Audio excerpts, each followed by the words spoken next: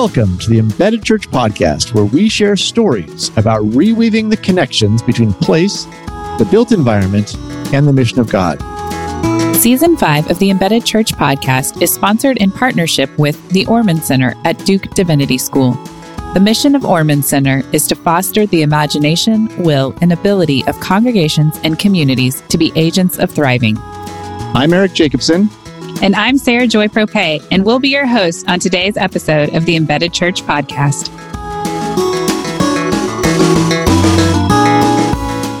So one of the major themes that we've been exploring on this podcast is how to be a good neighbor, or how to seek the shalom of the neighborhood. And this question always raises a lot of questions for me, and I think for others about, who is my neighbor? We see that even in the Bible, right? Yeah, absolutely. And we normally address that question in terms of our residential neighbors, or perhaps those who live in close proximity to the church. But really, there are a lot of people who spend a significant amount of their time in our neighborhoods who may not actually live in our neighborhoods. Right. And those are people like service industry workers, right? Like baristas or cashiers or others, particularly in the hospitality industry. And, what's really interesting too is that not only do workers not live in those neighborhoods, but they tend to also be in different socioeconomic classes sometimes as well. And so they can't even afford to live or do life in the neighborhoods with people who maybe worship at the church, right? Yeah, no, absolutely. That's really the case in our church, in our neighborhood. We definitely have a mixed income neighborhood. We've got Section 8 housing and luxury housing all kind of scattered around, but more and more our neighborhood's skewing towards upper middle class kind of situation. And so as we've thought about how to reach our neighbors, we're excited about the residential population, but we also recognize that we have a mandate to care for the least of these. And I think more and more we're finding that in the folks who work in the neighborhood. That's a great discovery, but knowing how to really care for those people and what their needs are is a bit of a mystery. So I was really pleased that we have Kevin Finch on our episode today, because he has really thought about one particular sector of the workers in your neighborhood and has come up with a ministry strategy that is really compelling. Yeah, so we're going to take a little bit of creative liberties on this episode, and we're going to allow Kevin just to share his story with our listeners. So it's not an interview format, which is typical for us, but just a story time with Kevin to share about the formation of Big Table and the heart and vision behind that ministry, that organization that he's helped develop. And then after Kevin shares his story, we'll have a couple of field guides, as usual, to dig into some nuances of the story that Kevin shares and how we can apply that to the streets. Sounds great.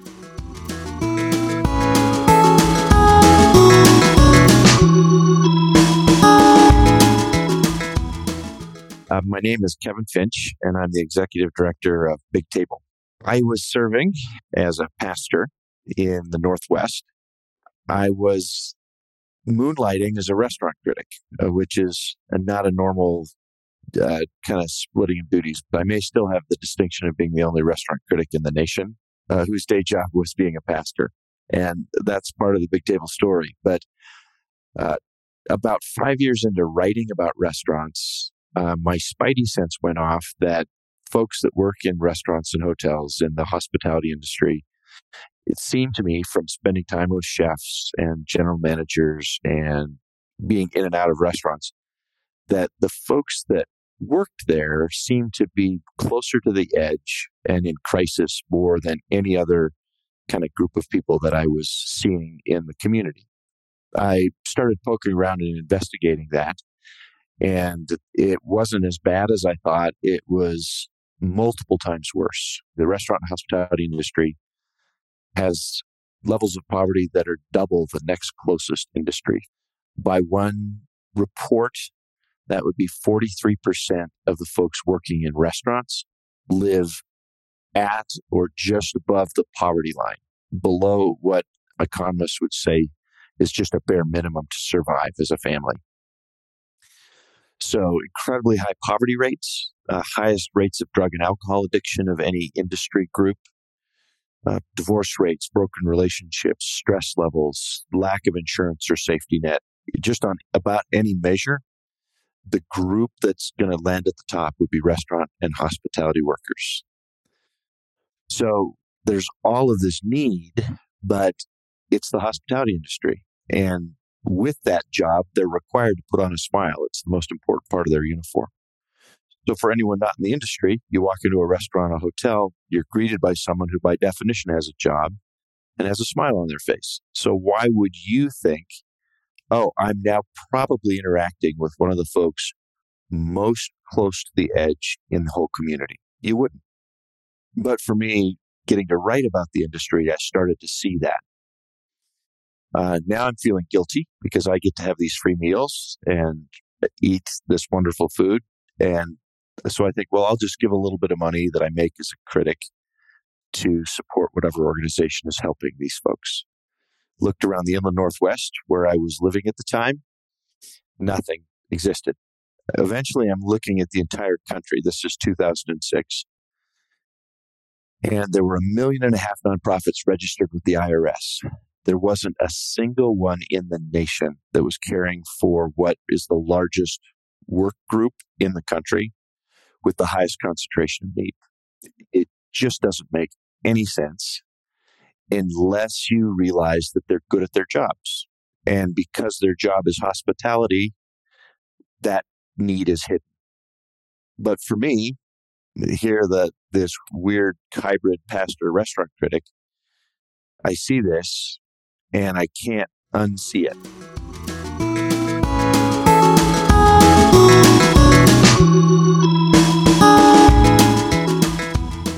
So I've seen all this, I've noticed it, but I don't know what to do. I'm a pastor. Middle of the night, November of 2006, I wake up from a completely deep sleep, instantly awake, like fully alert, like something woke me up. It was so abrupt. I get out of bed, walk to the foot of the bed, and I'm just listening. It's pitch black room, but I'm saying, did the window break? Did the doorbell ring? What woke me up? And I hear a voice. And the voice said, direct quote, Kevin, my name, I need a pastor for the restaurant industry. Statement, are you interested? Question. And I have read the Old Testament. I'm familiar with the story of Samuel and think that, okay, what you're supposed to do in a situation like this is respond. So I say, and again, a direct quote, yeah. But then I ask a question. What would that look like? And the reason I ask that question is because having written about food for 5 years at that point, I knew that no one in the industry wanted a pastor. Anytime they found out I was a restaurant critic, it was just an immediate conversation where everyone just kind of gathers around and we're talking about where's the best new breakfast place or tell me about that new pizza joint. If anyone happened to ask the question what my other job was, and I said I was a pastor, I could clear a room in about 30 seconds. No one wanted to talk to me. And the sad part about that is it's because Christians truly have the worst reputation of anyone in the service industry. Hospitality folks literally hate Christians because their perception of those that they can identify as Christians are the folks that they're the most demanding customers, the stingiest tippers, take the tables for too long to study the Bible. I mean, people beg not to work on Sundays. It's the worst shift of the week. So that, I knew all of that. So now, in the middle of the night, when this voice that I'm wondering if it might be God says, Kevin, I need a pastor for the restaurant industry. Are you interested? I'm thinking, if that job existed, I'd totally be interested. But I think God might be out of touch because no one in this industry wants a pastor. So I genuinely asked the question, what would that look like? And in a pitch black bedroom, all of a sudden I'm looking at a Bible fully lit in front of me that's open to Acts chapter 2. And as I'm reading that end of Acts chapter 2, on a page that probably didn't physically exist in the room, two phrases just lit up on the page. The first one was, they ate together. And the second one was, if anyone had a need, they took care of each other. And then the voice said, well, that's how you pastor this group of people. And then the voice was gone. The Bible was gone. I'm just standing in a pitch black room. But I'm thinking, I don't know what just happened, but that seems really important. Went downstairs, turned on a light, wrote down everything I could remember, and then didn't tell a soul for 3 weeks because I was afraid everyone would think I was nuts. But the joy of what I do now is that's exactly what we're doing. We're creating community around shared meals, over cups of coffee, and caring for folks, serving those who serve others with tangible needs, and then kind of ongoing mentoring and care. It's just remarkable.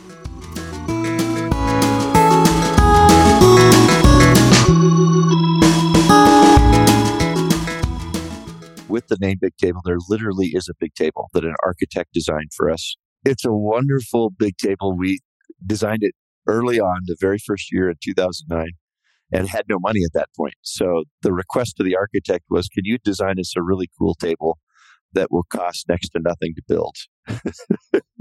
So the design he came up with was 2x4s bolted together on edge in 7-foot sections. So it's a 45-foot long table that can break down and be moved from location to location like an underground restaurant.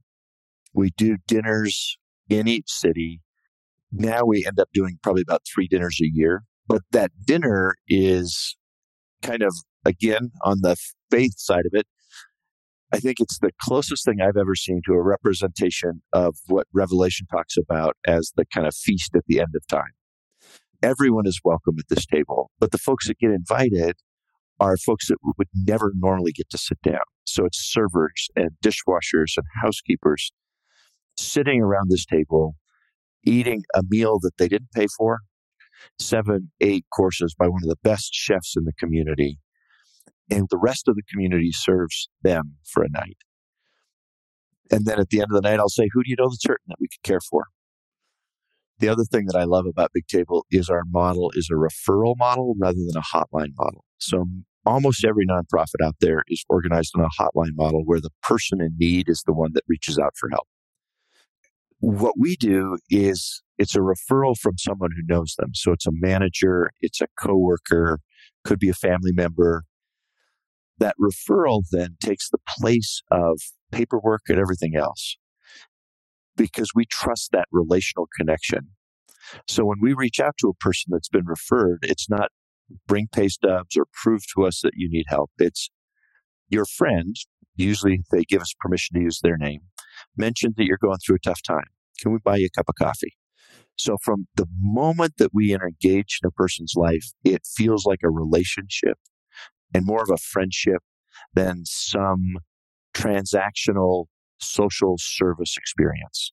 So what they experience is not a program, but a relationship of someone who's interested in them, wants to know their name, wants to know their story, and then has the freedom and the ability to immediately respond with help. In the short term, the opportunity for a longer term relationship with that person where we get to help build capacity into their life and ask good, thoughtful questions, that just goes up exponentially.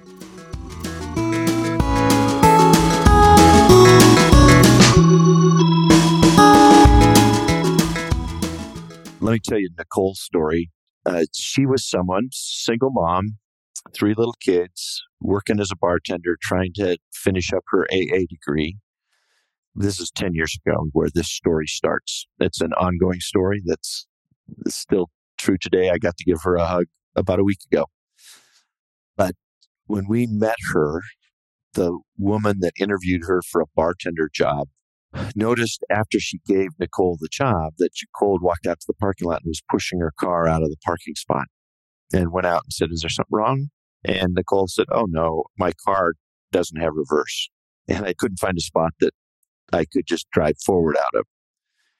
Desiree, the manager, also noticed that this was a convertible and the top was stuck down.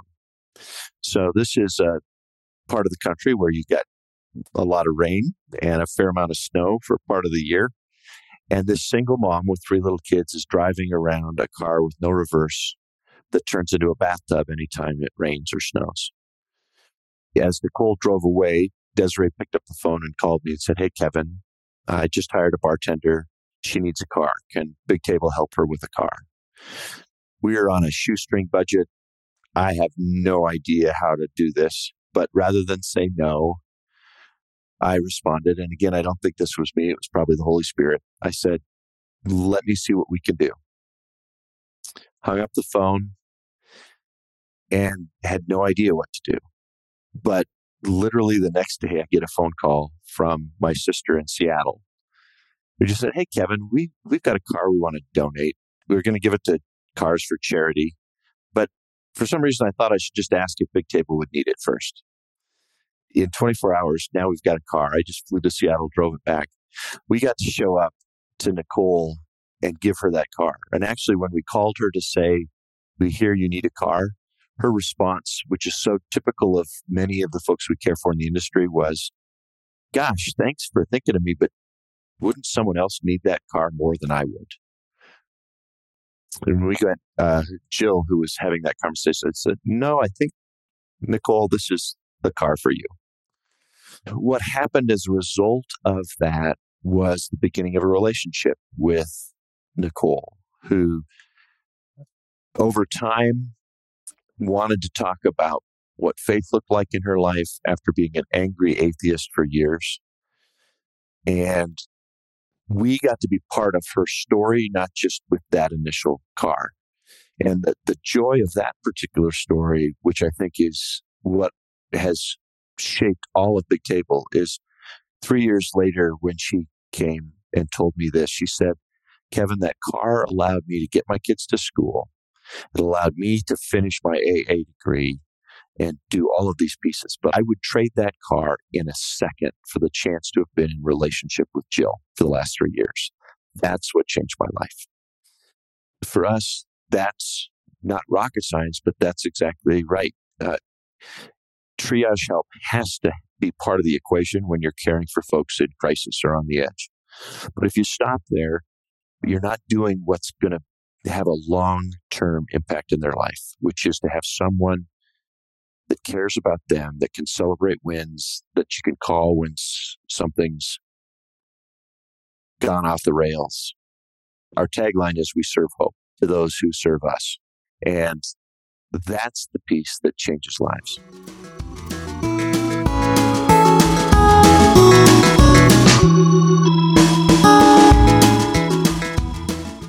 One of the discoveries now that we're in multiple cities is that the needs are the same everywhere in the country. Wherever you're listening, and this is probably the most true in America, in the US, people think this is not a career. And so there's no one saying, how sustainable is this? But the needs are the same in every community. The culture is different in each community. So there's ways that you have to enter to be incarnate in that place in a way that makes sense for that space. But that's been stunning to me that right now in every city we're in, the number one need is folks that can't afford to pay for a place to live, about to get evicted. Rents for industry folks are just jumping. The referral that came in last week was a woman, single mom, who just said, "My rent just jumped $500 a month. I don't know what to do." And that's huge. I was talking today with some developers here at Colorado Springs. What we need is workforce housing. We need to think outside the box around housing close to city centers for people who are never going to be able to afford market rate housing. Most of our folks are paying upwards of 50% of their income easily for where they're living. And that's unsustainable. Probably the most unreliable cars, if you have a car at all, are owned by restaurant workers. And who's driving the farthest? It's them. In every one of our cities, I have story after story about that. But it's not necessarily the mission of Big Table to build housing.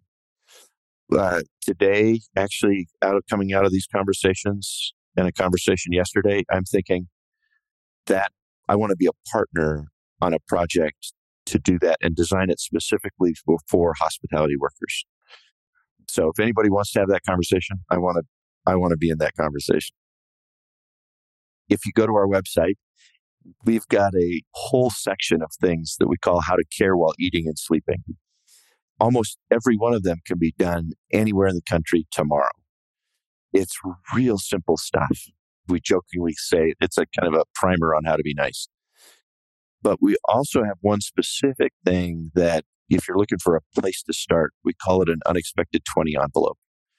And on our website, you can actually print out a little PDF. Essentially what it is it's a small tip envelope that you put a $20 bill in, carry it in your wallet or your purse. And when you're in a restaurant or a hotel, look for a person that's invisible. And it's probably someone that you would not notice if you weren't looking. And as you leave, just walk up to that person, hand them the envelope and say, make sure you look inside. There's $20 in there for you. So it's not a transaction. It's not a tip. It's a gift. It blows a person away who's working for minimum wage. But the bigger impact is on the person who's carrying it, because they start to see people that literally were invisible to them before. And the change that makes for you as you stop being necessarily a customer and you start to see those people that until then you would only notice if they screwed something up. If you've got young kids or grandkids, have them when you walk into a restaurant say, we're going to give this to somebody. You get to decide who we're going to give it to. It's just a joy. But there's all kinds of real simple little things, way simpler than that, on the website to just say, hey, here's what you can do. And there's a button on the website that says, bring Big Table to your community. If someone's really excited about this, that is an email that comes to me. And I say, let's have a conversation. I just would encourage your listeners to see people that have been invisible to them before. Are you intrigued by what you're hearing on this episode? Then come talk with us more about it at our community forum on Tuesday, November 22nd. Registration links can be found in the show notes or on our website at embeddedchurch.com. Kevin's story is incredibly powerful. Oh, yeah. And after listening to that, my first thought was, how do I bring Big Table to St. Paul? Because Seriously. that's amazing. And I want to do that. So that's where I'm at with this. Yeah, absolutely. And I reached out to Kevin and asked him to give me a couple of folks who've really bought into that model and have worked to bring Big Table into their communities, and especially maybe one that is working in a walkable context. And he pointed me to Paul Cunningham, who is the pastor of La Jolla Presbyterian Church in La Jolla, California. And Paul was really instrumental in bringing Big Table into the city of San Diego.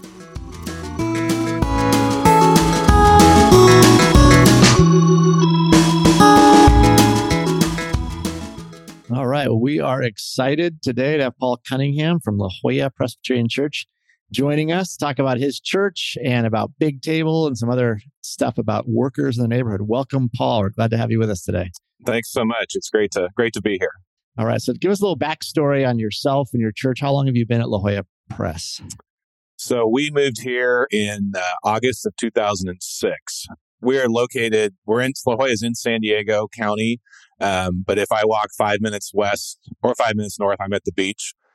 It's not a resort town, but it's a lot of people come here for vacation. And as you walk around, it's a fairly affluent community. So a lot of businesses, banks, financial institutions, retirement communities. So we have 3 actually fairly large retirement communities within half a mile of the church. So all of them within a 10-minute walk. It's a little downtown feel, but not like a large mega city. So definitely a suburban sort of a setting and kind of a quiet town, but lots of businesses and lots of restaurants and coffee shops. Okay. Great. Sounds fun. What about the residential presence? Do you have a lot of people who attend your church living nearby within a couple miles, or what does that look like? Yeah, I would say probably 50 or 60% of our people live within 2 or 3 miles of the church, and a lot of them live along the coast somewhere. Great. That's awesome. So what does the neighbor makeup look like for your church? When you think about who your church's neighbors are, how does that look? I would say it's varied because when I walk around, I'll run into 80-year-old members who go to our church and they're just, cruising around, and then run into middle school kids who are at the local middle school. I mean, I think La Jolla is about 35,000 people, but a lot of people, it's varied in age and in stage. In addition to people who live there, go to school there, and just attend your church, you've got people who work in the neighborhood. And a lot of people that commute in. So that's why our neighborhood's a little bit different. There is a lot of business that happens in La Jolla. And so a lot of people that commute in, whether they're servers at restaurants or working in the hospitality industry or working in the banks or the financial institutions. I'm amazed at how far people commute to get to work in San Diego in particular to get to La Jolla. How far do you have to drive to get somewhat affordable housing in that neighborhood? Oh, wow. Right. Or take the bus, I guess. Yeah. San Diego is, it's famous for like a high cost of housing. It's very high. And I just read a statistic in La Jolla. In the last year, La Jolla was the most popular place for real estate investors to come into and buy homes with cash and then rent them out. And so that's in all of San Diego County, La Jolla was the highest area. So it really is. I think it's going to be interesting how that changes the neighborhood because, I mean, I was shocked. I don't remember how many houses were sold, but it was a considerable amount of the housing market. Wow. I think as, looking at our own neighborhood, I've been starting to think about, how do you do ministry where a decent size of homes in your neighborhood are either second homes or they're Airbnb'd or VRA. Right. Yeah. I mean, it definitely changes the dynamics of neighborhood for sure. So tell us about Big Table. How did you start getting involved with that? Sure. So Kevin Finch and I think we actually went to seminary together. We've tried to piece all of our story together. Kevin's the executive director of Big Table. When we moved to La Jolla, though, he and I were both serving in a house building ministry on the board. He had come down and we were driving into Tijuana and he was talking about this new ministry that he was launching called Big Table. And I remember actually when we got back from that board meeting and we were sitting at Wahoo's, which is a fish taco shop just down the street from our church. And he was describing it some more. And it really intrigued me when he was saying, what we want to do is build a ministry that cares for the people that care for us or the people that wait on us, our servers, the hospitality industry. And I just kind of filed it away because he was just in the early stages of forming what that was actually going to look like. And so that conversation, that was probably 10 years ago. And probably about 5 years ago, I reached out to him and Jill Lemon, who's the operations director, and said, what would it look like for Big Table to come to San Diego?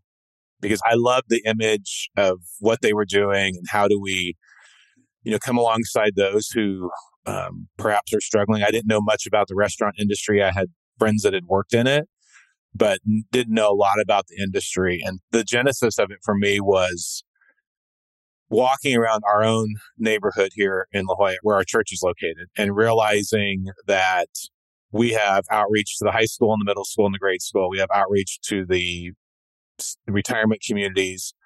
And then yet within, I would say, a 5-minute walk of our church, I could probably get to 50 or 60 restaurants or coffee shops. And so God just kind of said, you're caring for all these other people. You talk about doing mission. You've done a lot of mission outside of La Jolla, but what about inside La Jolla? And that was part of what began that. And then I remembered, Kevin Finch does this thing called Big Table. And I know a lot of our church people eat out a lot and go to coffee shops a lot. So that was kind of the genesis of saying, Kevin, what would it look like for Big Table to come to San Diego? That's awesome. What does that look like then? If Big Table comes to San Diego, what does that mean? Right. Yeah, that's a question my wife asked when we first started the whole process. It's a large table that we put on the back of a truck and right. Drop it there. That's what everybody. And I remember when they first came here, they showed a video of everyone sitting around a big table, which is a part of what they do, but it's really that's kind of the launching of giving them the vision and mission of Big Table. So their whole purpose is to catch the restaurant and hospitality workers kind of before they fall off the edge or, fall off the windowsill, so to speak, because a lot of them are making minimum wage. A lot of them are commuting. Like I think about the people who come into La Jolla and work here, even though they're living 40 or 45 minutes away, and the amount of money they spend on gas and, utilities and everything else. And so the goal of Big Table is to really minister to people in the hospitality industry who find themselves perhaps falling on hard times. They work with managers of restaurants, owners of restaurants, and saying, are there people within your restaurant that really need some help? And that may be people who've lost their car. Like that's one of the things I realized, like transportation is so important. And if your car breaks down and you can't get it fixed and it takes you, 2 hours to get to like La Jolla via, the bus or the trolley or whatever, they're not going to keep your job for very long. So it's kind of this thing of saying when people do fall through the cracks, how do we come alongside them? And then identifying those people, which is a part of what the Big Table is all about, is trying to figure out how do we identify these people that are perhaps struggling, whether it's with rent. I think a lot of it is with rent. I mean, that is a big one. And so there's financial assistance offered, but also there's medical care. There was a person in our community that was actually struggling with MS. And so they were able to get this person into the right doctors, and because the person didn't really know how to manage the healthcare system. And how does the church itself partner? What are some ways that you guys partner with them? I guess it's a benefit of partnering with them is we've really worked hard with our church to say, when you go out to eat or when you go and get a cup of coffee, do you actually acknowledge the person who's waiting on you? Our church's theme is around experiencing and expressing the transforming love of Jesus. So it's, okay, we've experienced God's hospitality toward us, but then how are we extending that hospitality to others? And so I think for our church members, it's been, I hope, kind of eye-opening of saying, hey, maybe I'm getting bad service today because my server's having a really hard day. And would you actually try and engage in a conversation around that rather than just being, upset or like, I'm going to leave you a terrible tip because, you lost my order or whatever else happened. So hopefully that helps with church members. And in terms of working with Big Table, money is obviously a huge thing for any nonprofit that's going to get started. So we did commit some serious money for the first couple of years to help them get launched in San Diego. But I think just as importantly was connecting them in with people in the food and restaurant hospitality industry, because as with most nonprofits, networking is a huge piece of the puzzle. It's been unique to me to see, because we're kind of in suburbia San Diego, and San Diego, it's 1 million people. So it's there, we can go in all sorts of different directions in terms of what restaurants do we want to work with, or is there an area where most of the employees are coming from? For me, that's the piece we're still trying to sort out in San Diego, because the geography is just expansive. Paul, can we go back just a second to the financial piece? You had mentioned some financial contributions. Just help me break that down to what kinds of things that might include. What kinds of things are you contributing to? Initially, it's Big Table had some money that they came in with, and we basically said, we want to make sure that you get someone hired as a city director, especially when it's one person running the organization in a new community. That's a super important hire. Yeah. We actually had a church member who is giving us just an incredible deal on office space. And it was, it's just the way God works. It was kind of a word of mouth thing that he heard about Big Table from a friend who'd been helping me kind of launch Big Table. And he was like, well, I've got 2 empty office spaces that, I'd be glad to let them. So for me, it was, can we help them find a space? Big Table is also unique in that they don't want to be really housed in a church, because the restaurant industries oftentimes view the church kind of askance, if you will, of, I'll never forget Kevin telling the story of, talking to restaurant workers, and they're like, the church people roll in, they've got their Bibles and they lay out their Bibles and they have a 2-hour Bible study and they order a cup of coffee and don't leave a tip and walk out the door. Right. Which is like, oh yeah, we do that. So I think that's just a really good reminder of what the perception is out there. So for us, but in terms of like, what did we do? There was money involved. There was connections with restaurant industry folks that we knew, kind of helping to set the table, if you will. Yeah, that's what I was curious about, the restaurant connections. So it sounded like you all had that. How did you establish those connections? Were they people who were attending your church? Yeah, I think it was a few people that attended our church, but just people that my wife and I knew or that other people knew, kind of by just living in La Jolla. The good thing was we'd lived here long enough so that we actually had some friends that owned a couple of restaurants, and I set up some meetings with Kevin to go and talk to them about, hey, do you need help? I remember the initial meeting we had with this one set of restaurants was Kevin and I were sitting with him, and he was saying, I wish you guys were here right now because I have a person on my staff who really could use the help at Big Table, who could use a connection to some counseling or some therapy. And which I thought was a great sign of someone who's, just hearing about Big Table for the first time. And I'm saying, the needs that you're meeting are real. Yeah. Oh, absolutely. Do the people who receive assistance from Big Table know that a lot of that is funded through church funds or no? Or how does that work? So, yeah, it kind of depends on the person. If they're open to a conversation around faith, Big Table certainly wants to have that conversation, but there's no, you don't have to be a believer or anything like that. And so I think that there's people who've been helped who have faith. There's people who've been helped who don't have a faith whatsoever. And then they may hear that, it's a Christian-based organization. For me, what I've loved is hearing some of the stories and saying, wow, this is actually a Christian organization that cares about me. And I would have never expected that. Yeah. Right. Cool. Paul, have you been able to get personally involved in something with Big Table, or like going regularly to a restaurant can be kind of considered a Big Table kind of thing to do, to kind of adopt a local restaurant. But have you had some rhythms and patterns developed through Big Table? Yeah. So they have these unexpected 20s, which are these little envelopes. The basic idea is you give it to the server and say, hey, whoever is in the back of the house or who's washing dishes that may just need a general bit of encouragement. And you say, I'm going to give you a tip as a restaurant server, but can you give this unexpected 20 to someone in the back of the house who's really struggling? And I've been amazed. We have people in our church who carry them all the time. But I think for me personally, I always had I like things to be at a high level of perfection. So whether that's my eating experience, or that's, hopefully how I pastor a church, or I like excellence. And so I think I was kind of a snob when I would go into restaurants and just have these sort of unrealistic expectations. And so I think for me personally, what it's taught me is these are people just like you and me. And sometimes they have a bad day. I mean, being a preacher, I know that. There's some Sundays I wake up and I'm like, man, I'm just tired and I got to go, and everyone's expecting 100% and to make it just right and preach just right and tell the funny stories. And you're just like, I'm not sure I'm feeling it today. And then realize, well, that's exactly how people who are serving the tables or taking care of us or cleaning our rooms may feel as well. Yeah. Yeah. Have you seen your involvement with Big Table impact the neighborhood in particular ways? That's a good question. This is anecdotal, but it's true. I was out for a walk probably a year and a half ago and walked by a restaurant that I knew had supported Big Table, and the owner of the restaurant was out there.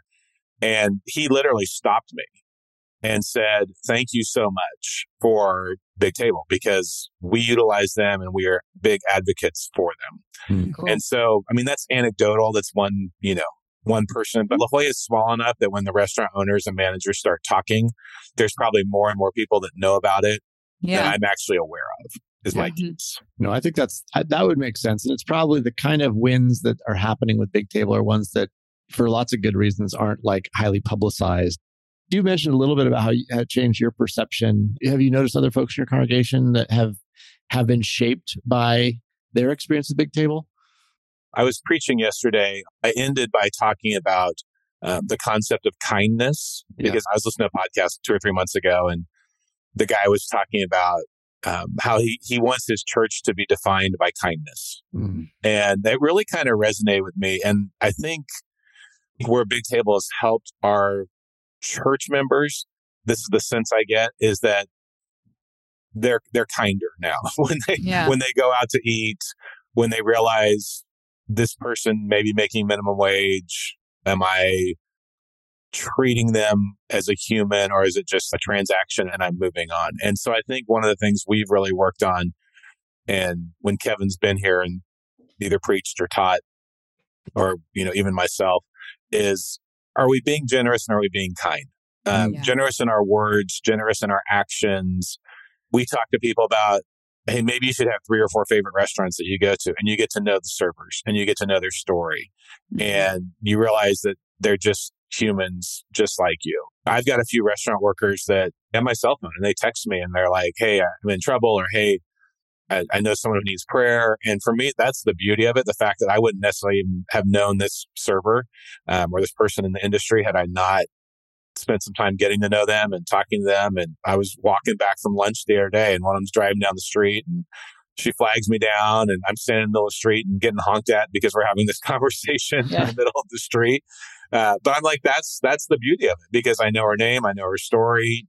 She can reach out to me whenever. And so I think that that's been a fun part for me. That's awesome. And I hope for our church. I think they're now starting to say, yeah, we can know people and we can know their story. Yeah. And I think that's such an opportunity to be a marked difference. Yeah. Being generous and kind people as Christians in the world. That's awesome. I think it's just paying attention. It's great that we're helping all these other people. That was obviously the goal in all this. But I think my hope in that was it was getting people like, oh, this person, they're as much human as I am. And I may live in a big, expensive house and have my luxury lifestyle, but the person who's checking me out at the grocery store or who's working at the drugstore, they're a person who has needs as well, and they need to be seen and interacted with. I would be curious if you have some ideas of helping a congregation see those who are working in the neighborhood. You've alluded to that throughout this interview, but is there some more specific ideas or steps that you would give? I've had a few people in the last couple of weeks remind me of the importance of slowing down. When you actually just walk through your neighborhood, I mean, that's kind of why I all of a sudden thought of Big Table was. I was like, we're reaching a lot of folks in and around our church, but we're not reaching perhaps the largest industry that's actually, right down the street from us in every direction, basically. And so I think it's getting people to pay attention to what's happening around them. I think, particularly for me, having been here 16 years now, I don't notice stuff like I used to.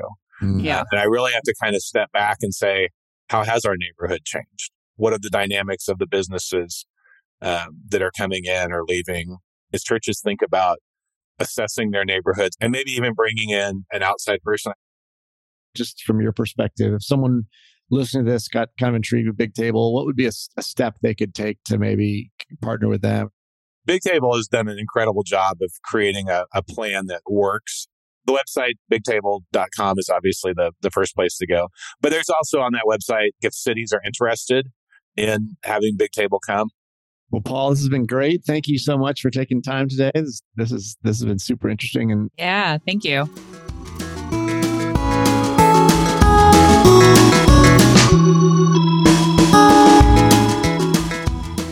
So it was really great hearing from Paul Cunningham and understanding how Big Table has taken shape in his San Diego context and bringing that under the umbrella somewhat of his church, La Jolla Presbyterian in Southern California there.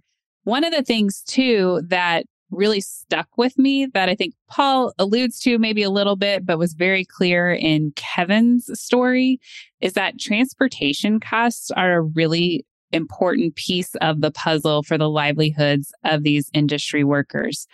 And Kevin shared specific stories around people who needed cars because those cars were providing their livelihood to get to work and to bring their kids to school, those types of things. And so I reached out to Eliza Harris Giuliano as our field guide for this episode as well to share with us from her perspective as an urban planner, how those transportation costs are often overlooked, but yet so intertwined with the livelihoods of these people. My name is Eliza Harris Giuliano, and I'm an urban planner with Kane & Associates in Orlando, Florida. Housing and transportation costs for most households are the two biggest expenses. And I think we talk a lot about housing because it's a big, obvious check that you have to write every month. It's easy to add up. Whereas transportation costs can be a little more illusory. It comes in dribs and drabs of a maintenance cost here and filling up your gas tank there. And of course, periodic purchases of vehicles. So it's harder to put a number on what that cost actually is for most households. It's not something they're as aware of. But it can add up to be as much as housing costs. So it's important for us as planners and as people who are thinking systemically to put those costs together and understand how they relate. And very often, the choices people make or the choices they have available to them for housing influence their cost of transportation. So if you live in a place where you can walk for everyday errands, where you can take transit to work, that can significantly lower your transportation costs. And it may mean a little bit higher housing costs, but that's offset by your savings in transportation. Or it may be the same housing costs, but it's important to think about the interplay between those. So we're not assuming that just because somebody is saving money on housing, that they're saving money overall. We're actually in the middle of a transportation referendum right now in my region. And the Orlando Economic Partnership has been talking a lot about the number of jobs that are available to people if they own a car versus if they're relying on public transportation. And because our public transportation system is frankly fairly deficient, it's just a fraction of the number of jobs are available with access of bus or rail transit versus those you can access if you have a car. As we've been working on the transportation referendum, I think it's really important too to think about the cost of transportation that aren't quite as easy to quantify. You'll hear transportation experts or engineering lobbies talking about how much it costs people that they're stuck in traffic. And I think everybody'd like to be stuck in traffic less. But when we're talking about something like a dysfunctional transit system, it may not be 5 extra minutes in traffic a day. It may be missing a bus connection that leaves you stranded for an hour or 2 hours. That kind of cost, particularly to somebody who works for hourly wages, is huge. And that kind of cost is something we really need to think seriously about. It's not about the averages. It's about providing a connective, functional system. The thing that the transportation system needs to focus primarily on isn't necessarily getting everyone everywhere fast, but it's about reliability. If I'm taking this route to work every day, will I get to work on time every day? And the cost of being late to work can be significantly more for people who are in the service industry or people who are in those lower income jobs. Yeah, I think that anywhere you look, transportation is going to be a major issue with workers in most neighborhoods, but that's connected, of course, to housing. And again, both of our previous guests alluded to that. Paul had talked about how far away people have to live who work in his neighborhood. And I think when Kevin was thinking about something that's sort of outside of their scope of Big Table that would really bless the workers in most neighborhoods, he immediately thought of worker housing. And so I think housing is going to be a huge piece of the puzzle when we're trying to bless folks who work in our neighborhood. So I'm glad that Eliza alluded to that as well. I know we've had a whole episode on housing, but Eliza, coming from a planning perspective, I think really sheds a lot of light on this important issue. Of course, service industries jobs are located in neighborhoods of all different flavors, but especially when those jobs are located in, say, upper income neighborhoods, service industry workers typically can't afford to live in those neighborhoods. There's a lot of different approaches to trying to both provide affordable housing or attainable housing generally, as well as trying to provide it in certain neighborhoods. I think the basic first right step is to allow it in every neighborhood, to allow different types of housing, like apartments, like what we call missing middle, duplexes, podplexes, types of housing that were very common in historic neighborhoods, but have been essentially zoned out of the conversation in contemporary planning. So if those things aren't allowed, then they can't start to provide a diversity of housing options. On top of that, particularly in areas where, say, the government's creating a lot of value, like a transit station, that's when it might make more sense to add on to that something like government subsidized housing or inclusionary zoning to ensure not just that there's attainable housing within the region, but that there's attainable housing within each neighborhood. One thing that's been a phenomenon over the last few years has been really the rise of the YIMBY movement, the Yes in My Backyard movement, pushing for housing abundance. And that's across incomes, across neighborhoods. And that's something that's happening nationwide, just legalizing housing across the board, because there's so many types of housing that zoning just doesn't allow or places where the densities are suppressed far below what the market would suggest, which just means fewer people can live there. And if you can't even supply enough housing for the number of people that live in your community, you certainly can't supply housing for the least of these income-wise that live in your community. Hearing Eliza talk about transportation and housing, these realities of the way our cities are designed really all hinges on zoning. Shocker. Didn't see that coming. Spoiler alert for our listeners, right? So zoning ruins everything. It does, man. If we can't reiterate it enough, we're going to reiterate it again, that zoning plays an important role, and being aware of how zoning has affected your community in the past and how you can affect it into the future, I think is just a really important thing for folks to be aware of and be paying attention to. So I'm going to let Eliza speak to this wonderful topic as a planner because she's very well versed in it. Prior to the 20th century, all neighborhoods were walkable. Because that was the mode of transportation that was available. And then as you get into the early 1900s, you start to see more streetcars. So you do see people traveling between neighborhoods for jobs, but they're generally traveling between walkable neighborhoods via some sort of transit. So that meant that people of different income levels essentially had to live closer to each other because they had to live within walking distance.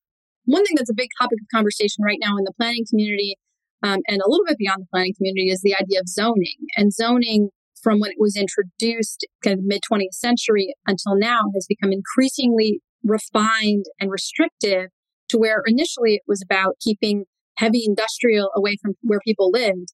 And now it's gotten to where we're saying, well, those people who live on 55-foot lots can't live near the people who live on 85-foot lots. So just the level of segregation has gotten more and more intense as that zoning system has penetrated throughout communities across America.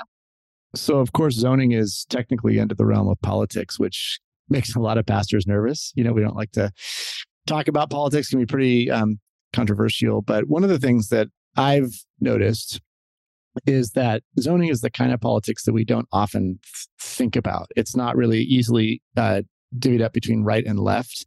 I believe it is an area where for sure Christians can get involved in politics, and maybe to some extent pastors and faith communities can weigh in as well, because it really can have a huge impact on the well-being of the folks that we care deeply about. And sometimes worth wading into that murky territory. And I'm glad that Eliza mentions that as one of the ways faith leaders can be involved.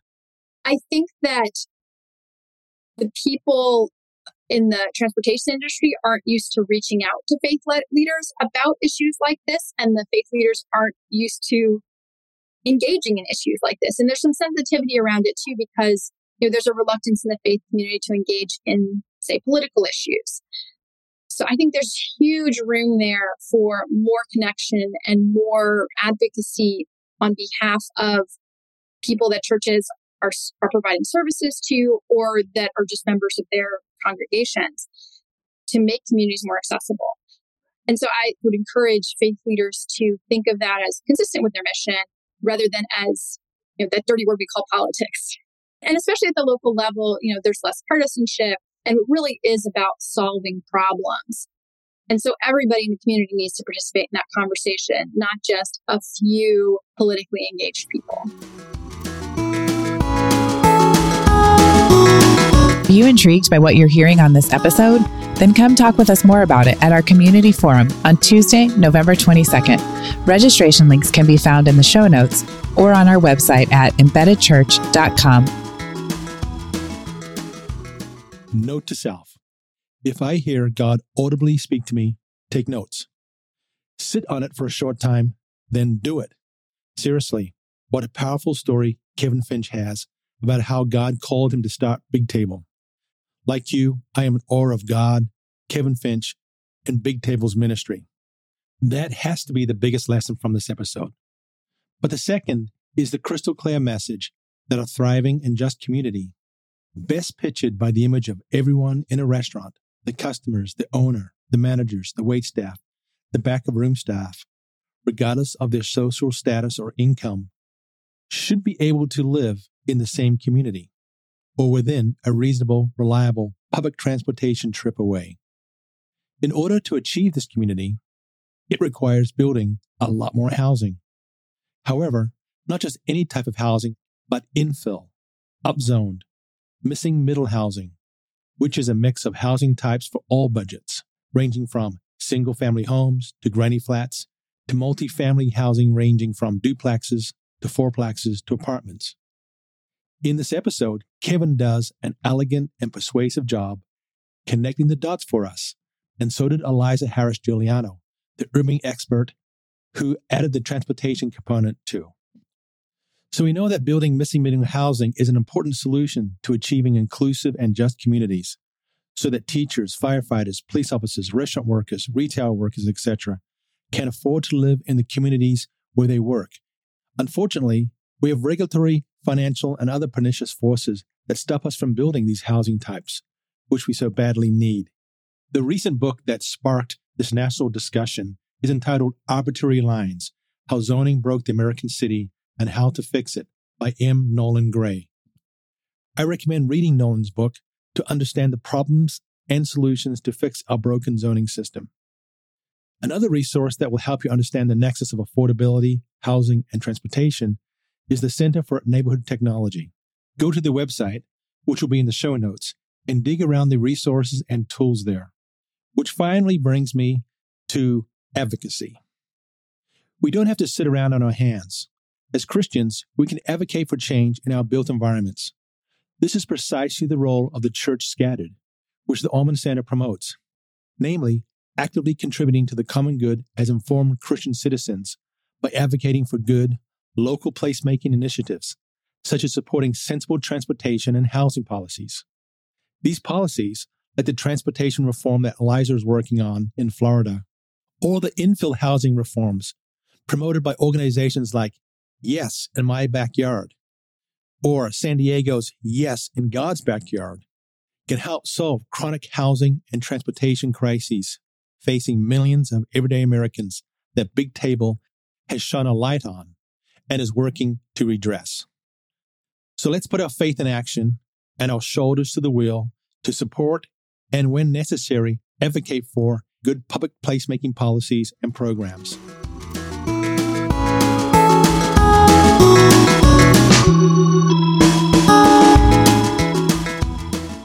All right. Well, that wraps up season 5, which is crazy.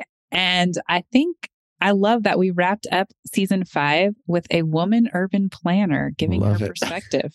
That feels so appropriate, being the fact that we are lovers of Jane Jacobs. And, yeah, you that's know, true. Don't you There's think? something very symbolic there. I mean, Yeah. it was also a fantastic episode overall, if I do say so myself. Agreed. It was very good, but I do like the symbolism.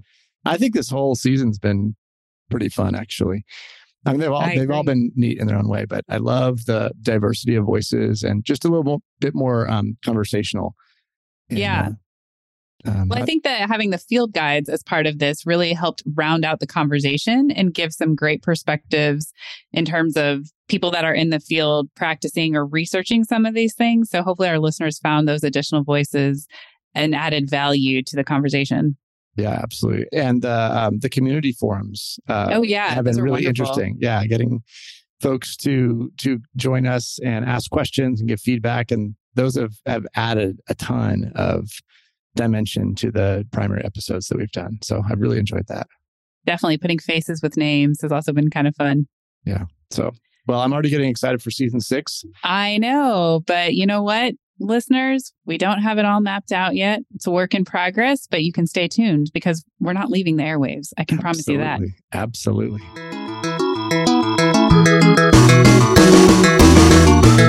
We're so glad you tuned in for another episode of the Embedded Church podcast. Check out the show notes for links to resources and other information related to this episode. If you'd like to connect with us about the work we're doing, we'd love to hear from you. You can send us an email at info@embeddedchurch.com or leave a voice message on our feedback line by calling 760-527-3260. Follow us on Instagram at Embedded Church Podcast and visit our website, www.embeddedchurch.com. Finally, thank you to our Season 5 sponsors at Allman Center and to all our faithful listeners and supporters who have joined with us on this journey. We are honored and encouraged. Until next time, be well.